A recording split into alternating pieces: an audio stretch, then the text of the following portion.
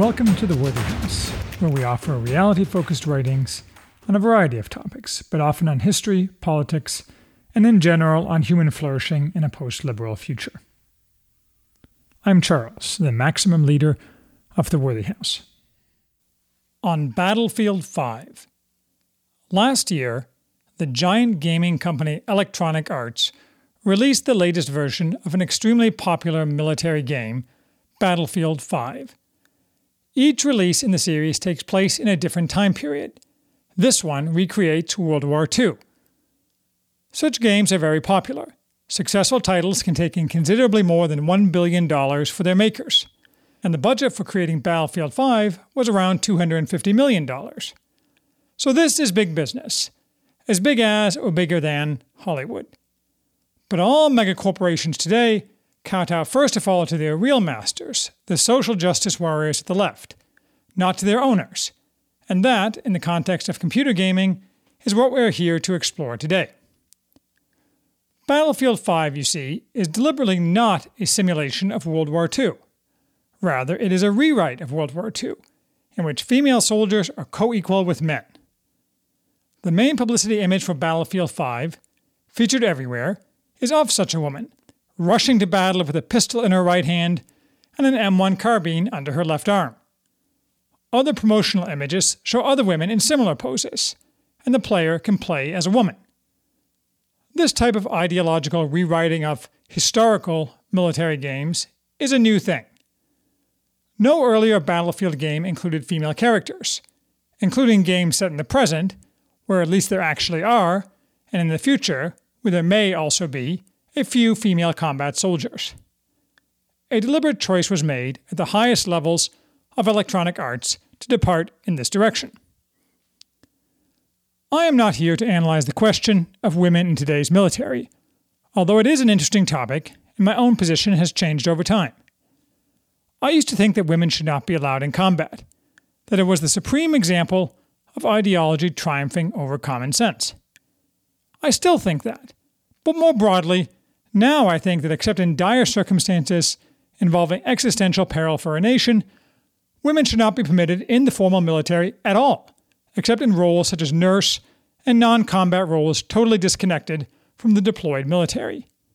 Basically, that would be similar to the real American setup in World War II, but that's a topic for another day. Today, we're talking about propaganda. To get an idea of the game and of the ideological bent, you can look at the Reveal trailer released by EA at the end of May 2018. The purpose and critical importance of such trailers is as advertising, to generate interest in the game some months before its release and prompt pre-orders, delivered to the consumer on the release date. Thus, such trailers highlight what the game maker thinks will be the most attractive about, or in this case, what is most important about, the game. As you can see, the video features female soldiers in the British Army, along with a few men whose faces are not shown. One woman, around whom the video revolves, is apparently the squad leader.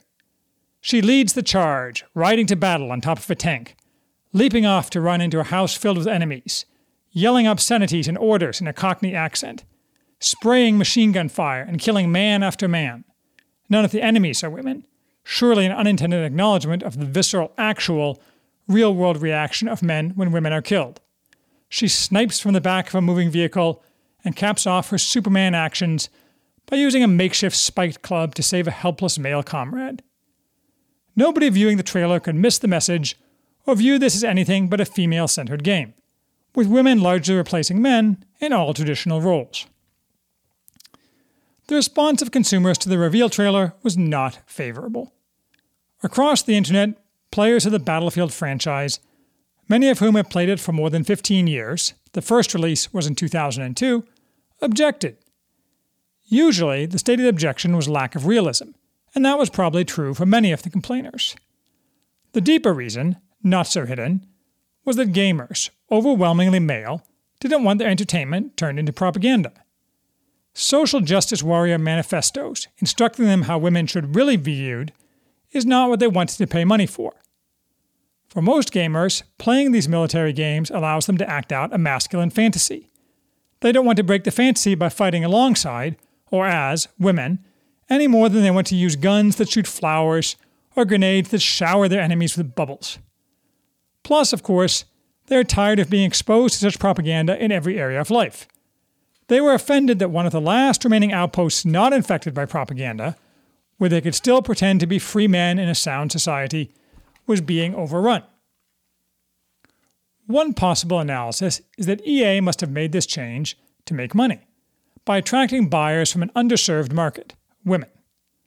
But the percentage of players of such shooter games who are women is extremely low, between 2% and 4%, depending on what survey you look at. This includes science fiction shooters, where women are not infrequently featured as characters, so my bet is the percentage of specifically Battlefield players is less than 2%.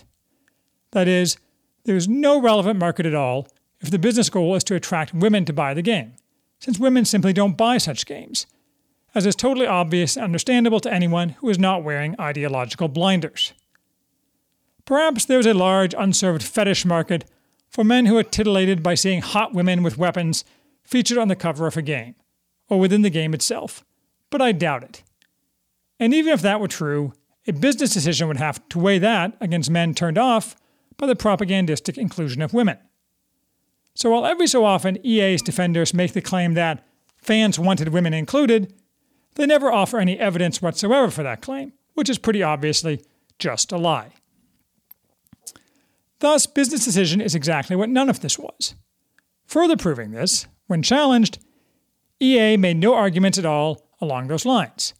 Instead, they offered preening ideological declarations and attacked critics as bigots, haters, and misogynists.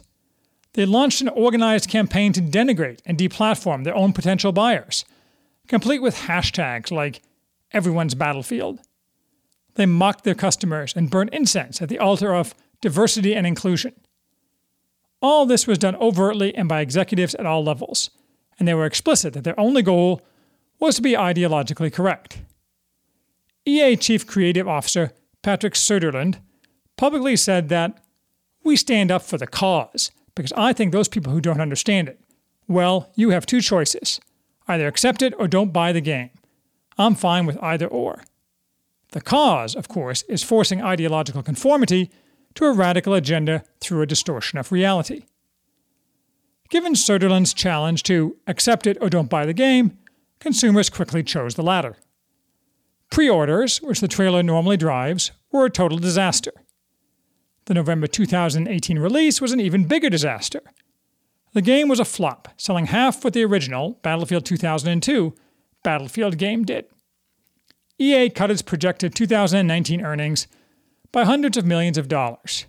Its stock dropped nearly 50%, slicing billions from the company's market capitalization.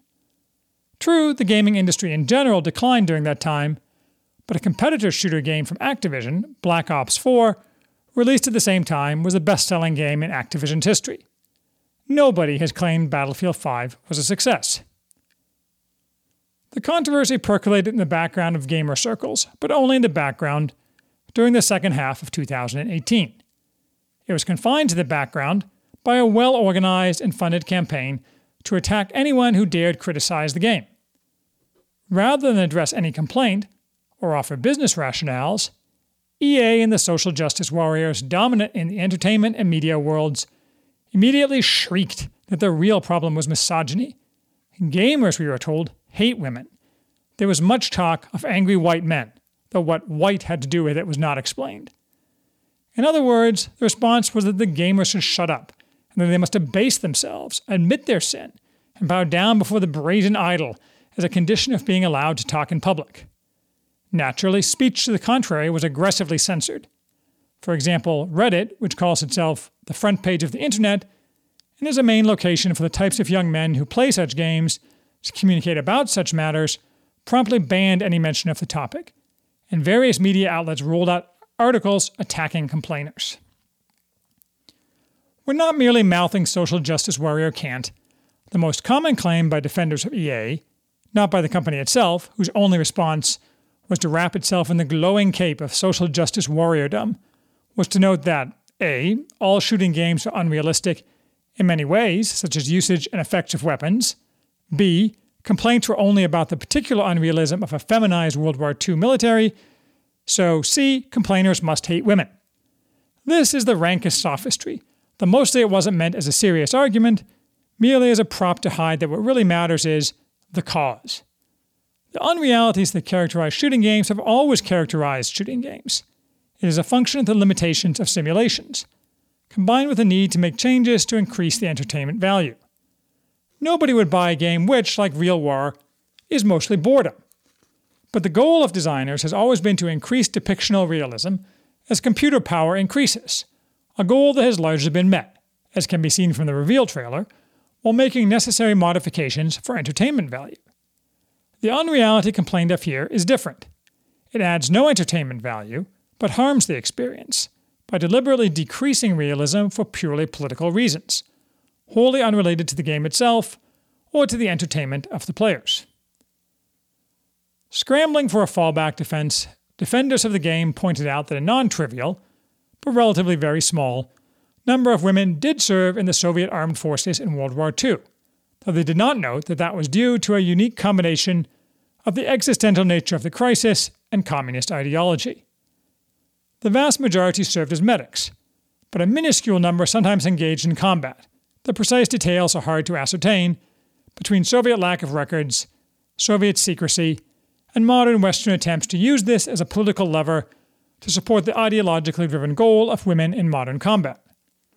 Regardless, this is also a dishonest defense of the game, since Battlefield 5 features no Soviet soldiers or fighting in the Soviet Union. It takes place in Crete, Normandy, Norway, and the Ruhr. To place women soldiers on the front lines in the British Army is, of course, ludicrous. No women fought as combat soldiers in any army west of the Rhine. So that's the saga of Battlefield 5. Such propaganda by giant corporations is not an isolated incident. Yesterday, Gillette rolled out an expensive advertising campaign for men's shaving products that revolved around toxic masculinity, how men are evil, and how by feminizing themselves they can be better. Why? Certainly not to sell men's shavings products.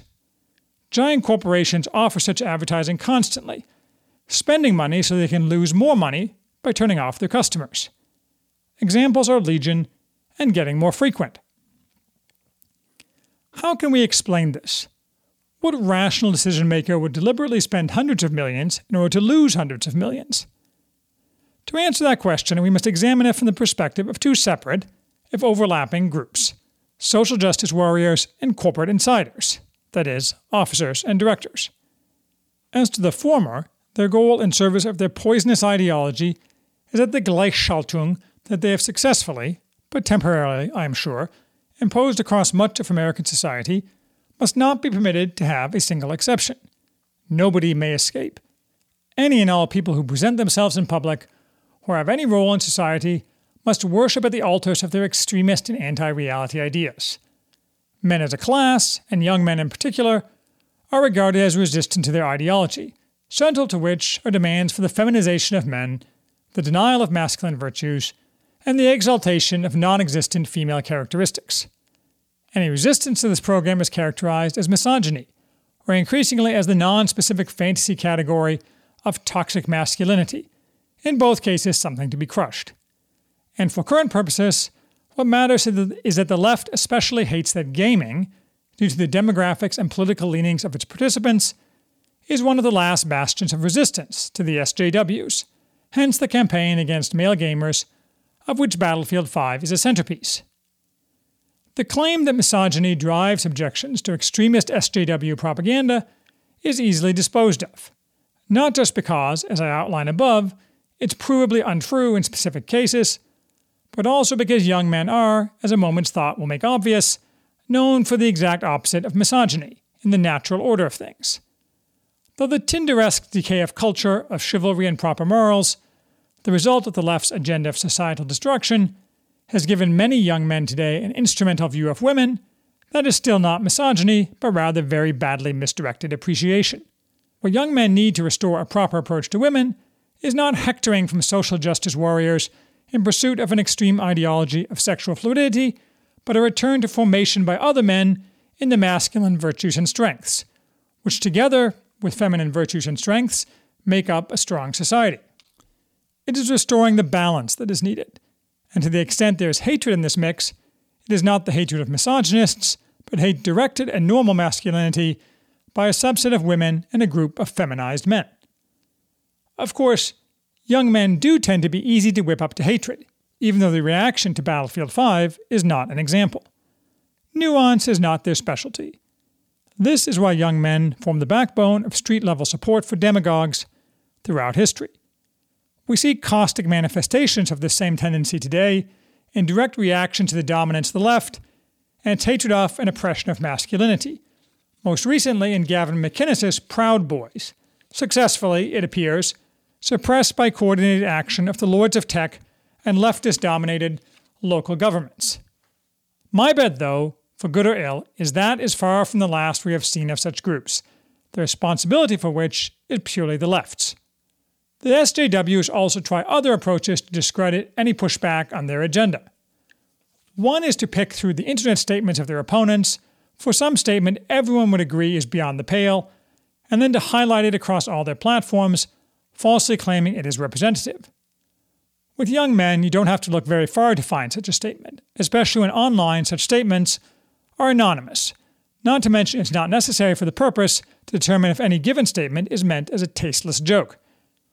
And when they find one, the SJWs make no effort to first prove it is not a statement planted to support the left, analogous to so-called hate crimes on college campuses, the vast majority of which are hoaxes perpetrated by leftists. Another is to claim that any objection to their radical ideas is in fact an objection to a totally different, uncontroversial idea. Thus, they make such claims as that feminism means a man can choose to be a woman, gender is a social construct. When that stupid idea is challenged, the argument offered in return is not how and why that can possibly be true, but rather some variation of, feminism just means that women aren't inferior to men. How dare you question feminism? At the end of the day, though, none of these approaches are what matter to the SJWs. All that matters is that everyone conform.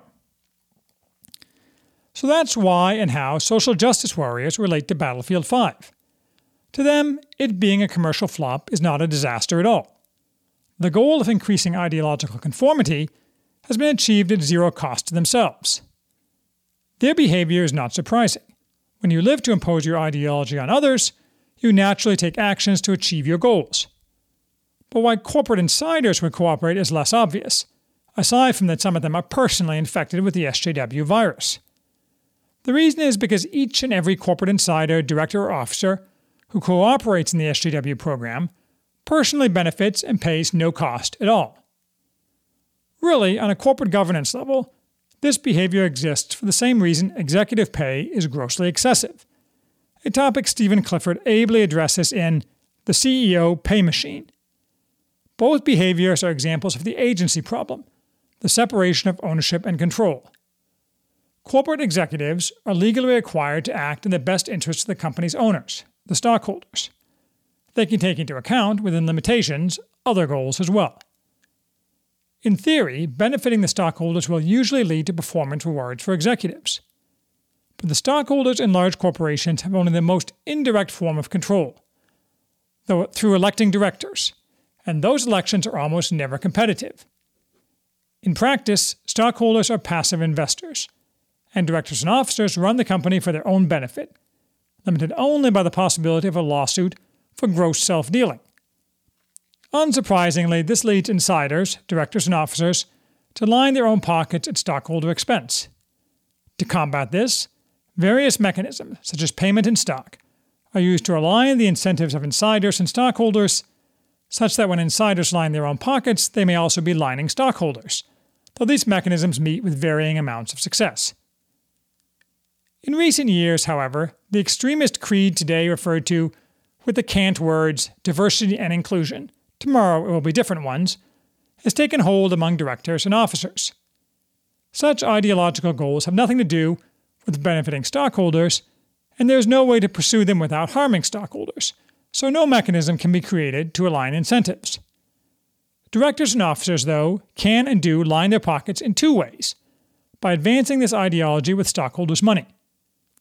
Within the corporation, through indoctrination and external social and legal pressure, individual executive advancement has been made heavily dependent not on job performance, but on whether an executive has furthered SJW goals, both inside and outside the company. And outside the corporation, an insider receives even more rewards by advancing this pernicious ideology. The more rewards, the more of the stockholders' money he spends. He is praised by the news-setting media, invited to the choicest social events, given the public approbation of those he regards as his social equals and betters, offered seats on the boards of other corporations, and pursued with outstanding new employment opportunities.